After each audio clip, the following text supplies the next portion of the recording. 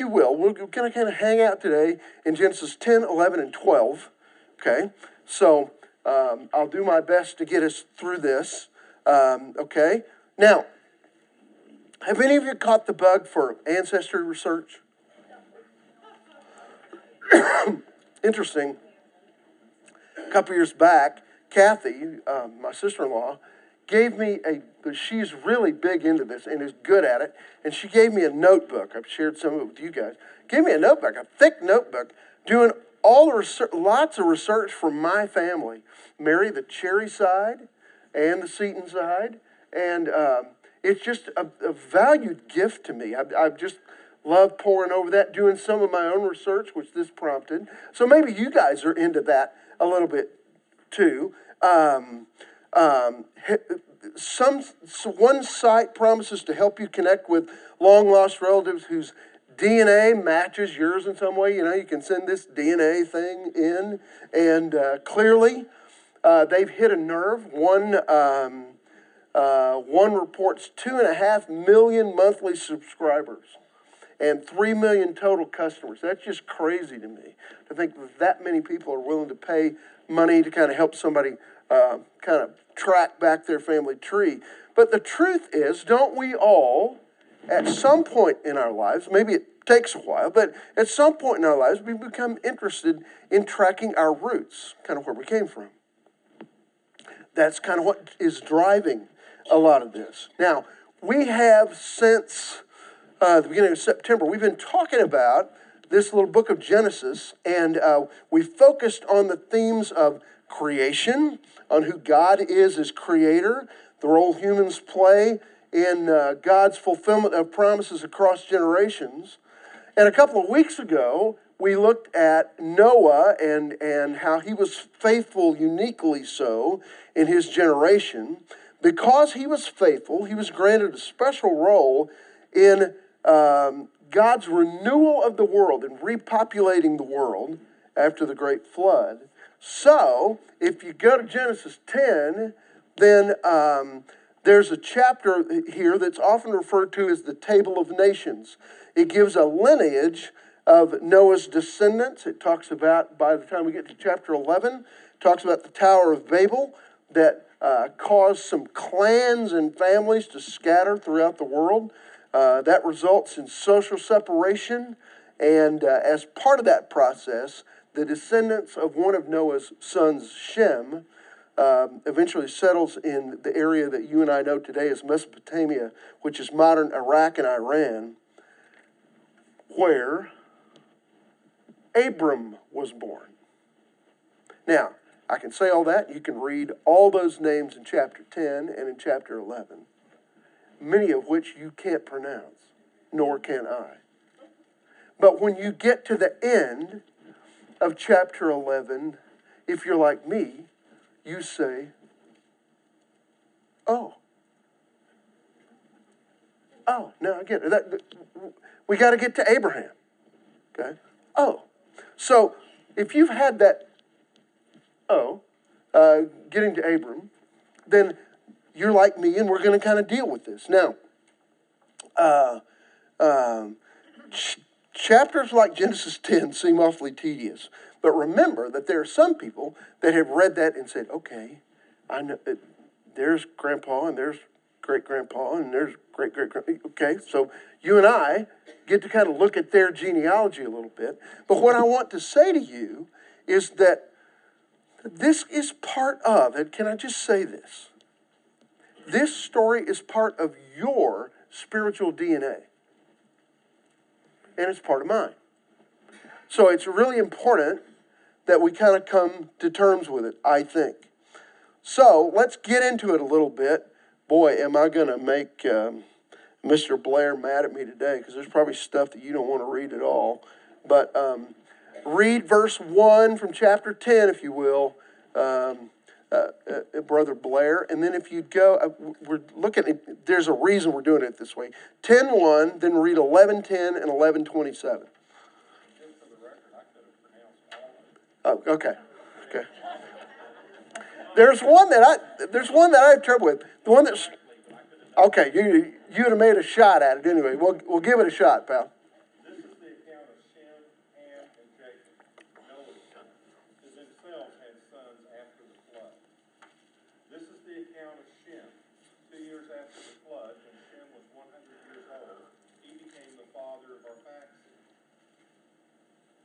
Okay.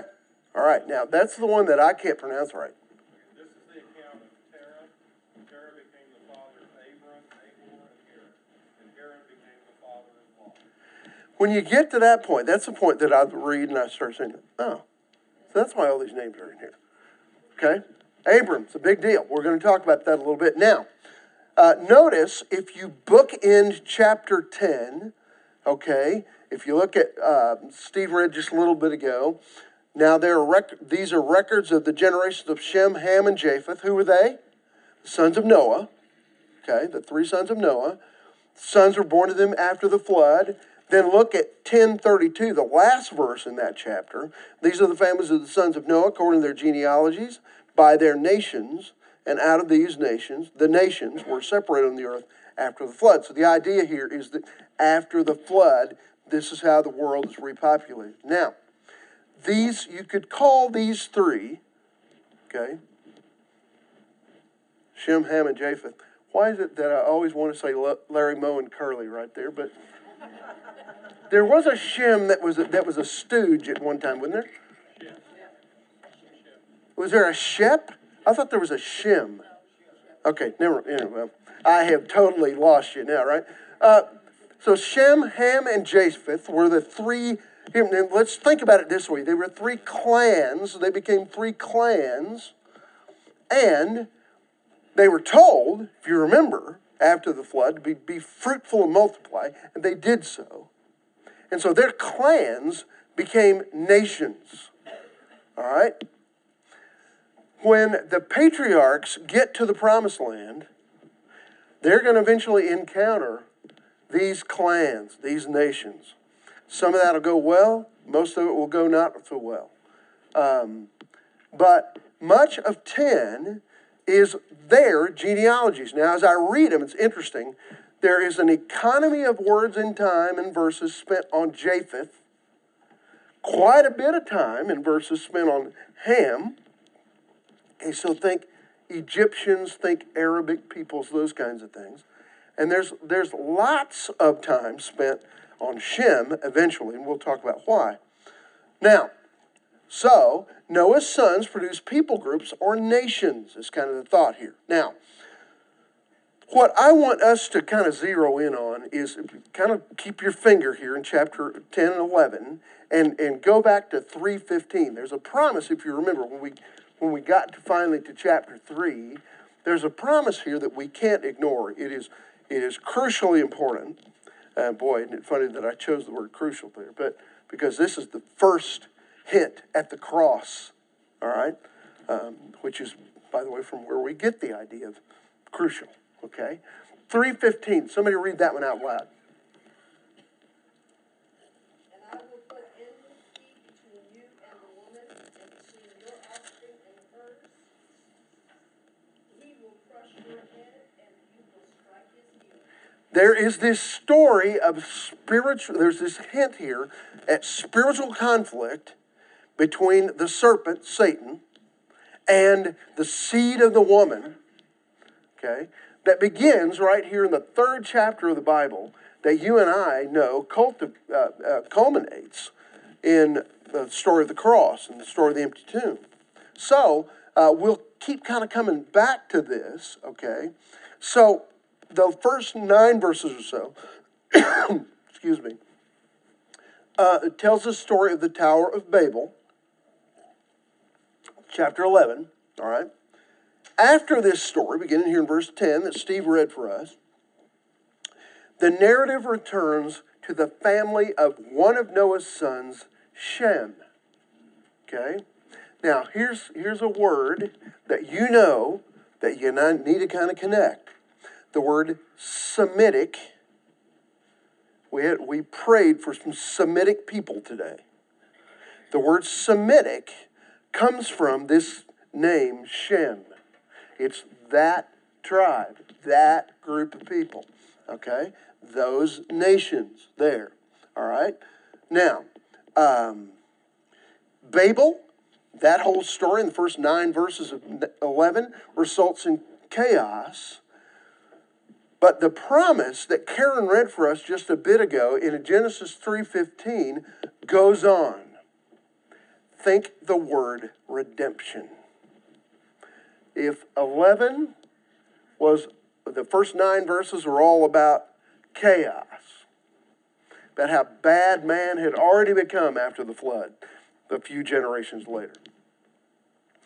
We continue to hear, echoing through Genesis 3:15, but redemption, but redemption. Okay, so we're going to look at then, that is why, Steve read for us 11:27, that's why the story, by the way, God's earlier promise cannot be stopped by Satan's chaos, is what I put there. So now we see the reason the story focuses on Shem. Look again at 11:27. We're introduced to, in 11:27, the family of Terah. Terah becomes the father of 3 boys, Abram, Nahor, and Haran. Haran was the daddy of Lot. You remember when Abram gets to the promised land, he's got a nephew in his clan with him. That's because Lot's dad dies over there. We'll kind of see that story. So, we see the story. From Shem's line would come Terah, thus Abram.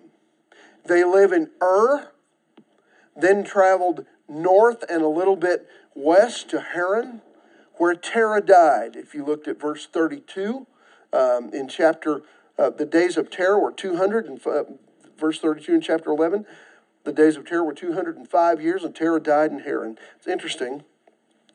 In verse 31, Terah takes Abram his son, and Lot the son of Haran, his grandson, Sarai, his daughter-in-law, and his son Abram's wife. And they went together from Ur the Chaldeans in order to enter the land of Canaan. And they went as far as Haran and settled there. Okay, so they stop, and Terah dies, Abram's dad. He dies there in Haran, which is kind of a stop-off spot for them. They travel to Haran, which is in southern, they come from southern Mesopotamia, northern Iraq, modern-day Iraq, and they stopped in this place where both of those places that are mentioned there were advanced civilizations for their days. They were strong economically, they were strong legally, and Ur, as well as Haran, were wealthy cities. So where the guys all settled, where Abram certainly settled, was a really good place to be. I'm in a good place. This is a great place. They've got everything, there's a grocery store in every corner, a Walgreens and a CVS, okay, Starbucks, it's all there, right? They got everything they need then, okay? Now, let's go to 11. Let's go back to chapter 11, and let's read just verse 31 and 32. Cindy, can I get you to read 31 and 32? Terah took his son Abram, his grandson Lot, son of Haran, and his daughter-in-law Sarai, the wife of his son Abram, and together they set out from Ur of the Chaldeans to go to Canaan. But when they came to Haran, they settled there, and Terah lived 205 years, and he died in Haran. Okay. Haran is in southern Turkey, near the Syrian border, okay? And something happens there. What happens there? Dad dies. Terah dies, okay? 200 years old or so, he dies. Now, let me fill in the blanks for you. Abram left with his dad Terah and some of the rest of their family, left the familiar surroundings for very unfamiliar. Look at 11:28. Okay, Haran died. That's Abram's brother, Terah's son, Lot's father. Am I connecting it for you? Haran died in the presence of his father Terah in the land of his birth in Ur the Chaldeans. So before they were headed out, Lot's dad is gone, one of the 3 brothers. And so what ends up happening here is that apparently Abram is the oldest, okay? If you look at the list, Because Abram becomes kind of the leader of the clan after Terah dies. Now, all of this is kind of important, even though at this point you're saying, I'm not really sure. Okay, Abram becomes kind of the leader of the clan, leader of the family, the leader of the nation. Therefore, we kind of assume that he is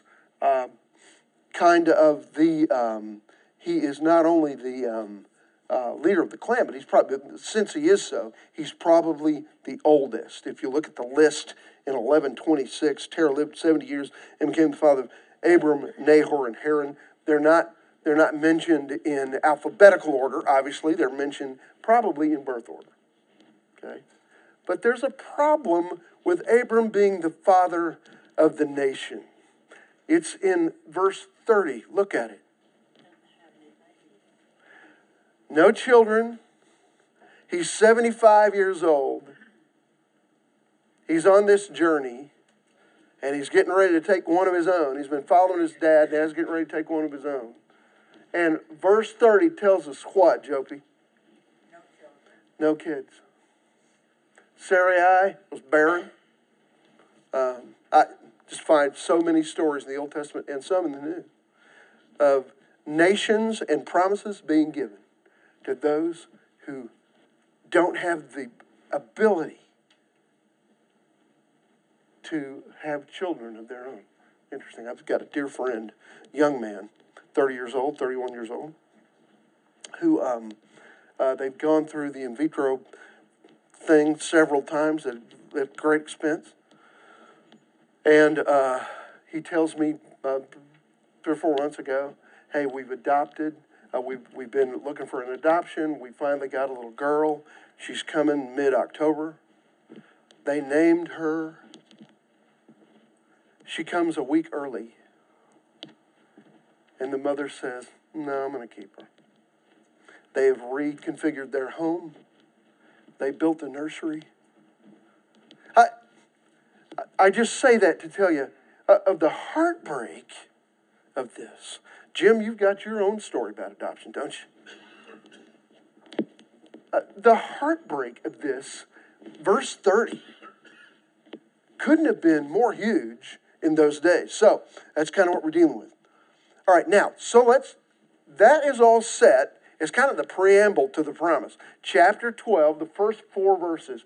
John, can I prevail on you? I don't know how many bad names are going to be in here, but I trust you, partner. Okay? First 4 verses of 12. The Lord had said to Abram, leave your country, your people, and your father's household, and go to the land I will show you. I will make you into a great nation, and I will bless you. I will make your name great, and you will be a blessing. I will bless those who bless you, and whoever curses you, I will curse. And all the peoples on earth will be blessed through you. So Abram left as the Lord had told him, and Lot went with him. Abram was 75 years old when he set out from Haran. Okay, now, let's make sure we understand. Chapters 10 and 11 get us to chapter 12. Abram was in a good place. He liked Haran. But 3:15 had to happen. So God speaks. God speaks.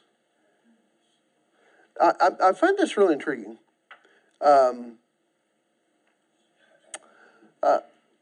That here they are. Abram is kind of leading the clan. God speaks to him, and he hears him, and he responds.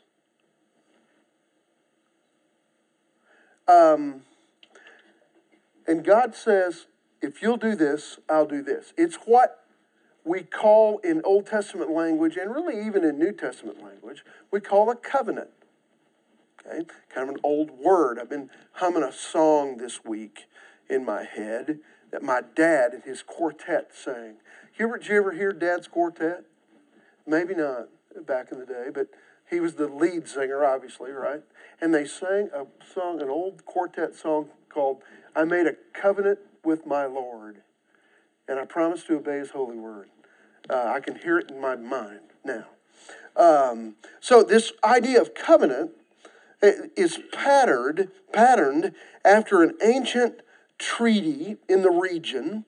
In these arrangements, a great king would declare sovereignty over a weaker subject king and demand absolute loyalty in exchange for military protection and overall security. So you catch this? So you got a strong king that kind of swoops in and kind of takes over the territory of a weaker king, and they make a treaty or a covenant that where he says, if you'll serve me, then I will, if you'll be subject to me, then I will protect you militarily, and I'll make sure your people are provided for. Now that's the idea in the region, but you and I know that these could be extended across generations, provided the next generations agreed to keep the treaty. You see them all over literature of those days. But in the present case, the supreme sovereign, God, offers a local tribal leader, Abram, blessings in exchange for obedience to God's unilateral terms. You notice there's no debate. There's no, Abram doesn't say, yeah, but what about this? He just accepts the terms. Abram is going to get blessings in exchange for obedience to God's terms. These terms in the verse before us mean that Abram has to, and here's what goes in your blank, Abram has to leave everything and follow.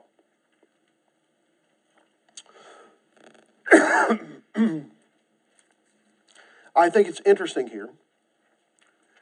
The last line of 12:1 tells us where he's going. Where?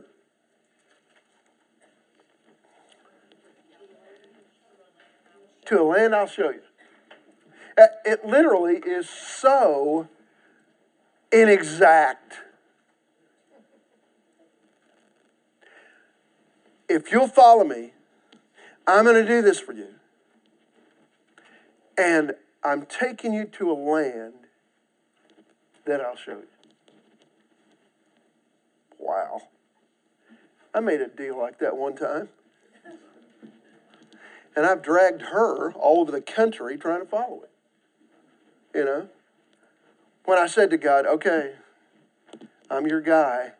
I don't know what that means. And he said, yeah, you don't know where it means either.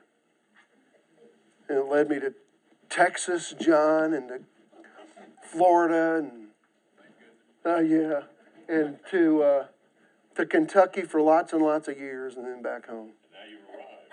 And now I'm back. I'm in the promised land now, Dan. Isn't it interesting? He says to him, to the land which I will show you. Leave everything, and I'm going to show you where we're going. So he makes that promise, and then he makes kind of the first of at least three promises in verse 2. The first promise that's significant here is this promise of a great nation. Jopi, what's the problem? Verse 30 is the problem. Of 11. No babies. No kids. No children. Oh, well, I just knew you knew. This will become Abram's theme song. It'll become Abram's theme song. It'll be, he wakes up whistling in the morning, I'm going to be a great nation. I'm going to be a great nation. And then he'll scratch his head and say, yeah, right. I mean, how's that going to work out? You're absolutely right. And when he sings it to Sarah, she says, you're nuts. Okay?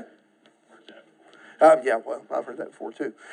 Okay, so he promises some other things in verse 2. What else does he promise? Besides being a nation, he promises blessings here.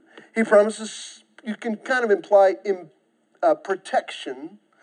And he promises wherever he's taken him that Abram will be a person of influence. I will make you great. I will make your name great. Now that would be enough to make most men's ears perk up. Where you're going, you're going to be a big shot. You'll be a person of influence, kind of that idea here. But the problem is 11:30, right? Okay, so look at verse 3, chapter 12. What's the promise here? I'll bless those who bless you. Dan, you said it a minute ago. And the one who curses you, I will curse. And you will, in you, all the families of the earth will be blessed. So the idea here is, okay, that others who oppose Abram will find themselves in opposition to God. Now, that's a really good deal. If they're against you, they're also against me. And God will take up his case, and then he addresses Genesis 3:15. Abram doesn't quite know it yet. Through your people, through your seed, through your nation, through your tribe, through your clan, all nations on the earth will be blessed. What's he talking about? 3:15. He's talking about the redemption of everybody. And he says, this is going to happen. No little seed yet. But through that seed, all people will be blessed. That's a prediction about Jesus. So, apparently, without hesitation, verse 4, Abram becomes a homeless nomad. Now, I want you to go with me to Hebrews 11. In the next verse after verse 4, Abram took Sarai, his wife, and Lot, his nephew, and all their possessions which they had accumulated, and the persons which they had acquired in Haran, and they set out from the land of Canaan. Thus they came to the land of Canaan. So, all right, he becomes, without hesitation, at least it seems, in verse 4, a homeless nomad for the rest of his life. Somebody read 8, 9, and 10 of Hebrews 11 and tell us how the New Testament writers reflect on the faith of Abraham. What do they say?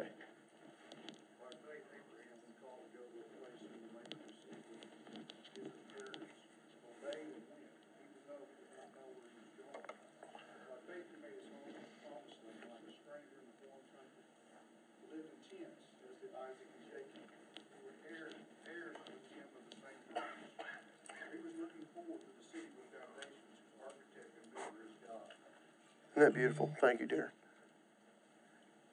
He didn't know where he was going. He lived in a tent the rest of his life, on the road. By the way, you just need to know, okay? He was 75. I just turned 63. And by this time next week, I will be homeless. Okay? Some of you have heard this story. I need to tell a little bit of it, so in case you're wondering. About 5 or 6 weeks ago, Rhonda we'd been talking a lot about her long drive to Tinker that we didn't have when we first built this house 7 years ago.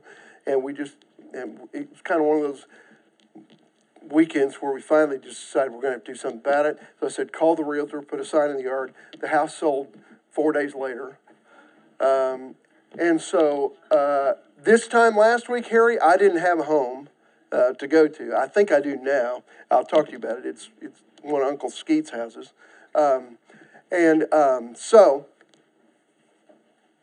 But next week, next Saturday, the truck pulls away, and we will be, so when I'm here next week, no telling what I'll have on, okay? I was going to say my hair will be all messed up, but you know better than that. So, Abram is homeless. Much more serious than what I got to deal with. I got somewhere that we're probably going. A couple of weeks ago, 2 weeks ago this weekend, in Rhonda's RV, okay, we loaded 9 people. The entire Seaton clan of my branch, okay, everybody, one vehicle, and went north about 4 hours from where we were. And we had just the greatest little time. I didn't realize how bad of a driver I was until the navigation system said, in 400 feet, do a slight right, stop, and let me out.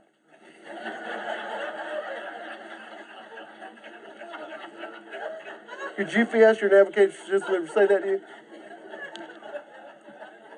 We found where we're going. What I want to say is that Abram is part of your story. We'll just briefly, I'll just do a little bit of a devotion next week. We're mainly going to have breakfast together. But read chapter 18 and chapter 21. Abram is part of your story. If he hadn't done what he did, then the rest of the Bible would not have been what it is. I will contend to you that from chapter 12 of the Bible all the way to the end of the book of Revelation, the rest of the story of the Bible is at least in part God's keeping his promise to Abraham. The cross is God keeping his promise to Abraham, at least in part. And therefore, it's part of my story. So, I left us a question. So how do you and I leave a spiritual legacy? I tried to make some memories 2 weekends ago with a 9-year-old and a 7-year-old and a 4.5-year-old and a almost 2-year-old that's a holy terror. And funny. He's hilarious. I tried to make some memories with them. When we stopped, we prayed. But my point is, you will leave a spiritual legacy. What will it be? What I'm going to ask you to do is to do what Abraham did. To make decisions based on faith. And then when you don't know where you're going, just put one foot in front of the other in faith. And trust him to lead you. Day by day by day by day. How do I leave a spiritual legacy? It's not by thinking 20 years from now. John, you and I spent Friday some time with a guy who's very concerned right now about his legacy because he's not going to be here very much longer and he knows it. But Brian can't leave a legacy built today. He had to start that years ago. You and I have got to start from wherever we are to put one faithful foot in front of the other. And as those that come after us begin to watch that, day by day by day, we leave a faith legacy. What will yours be?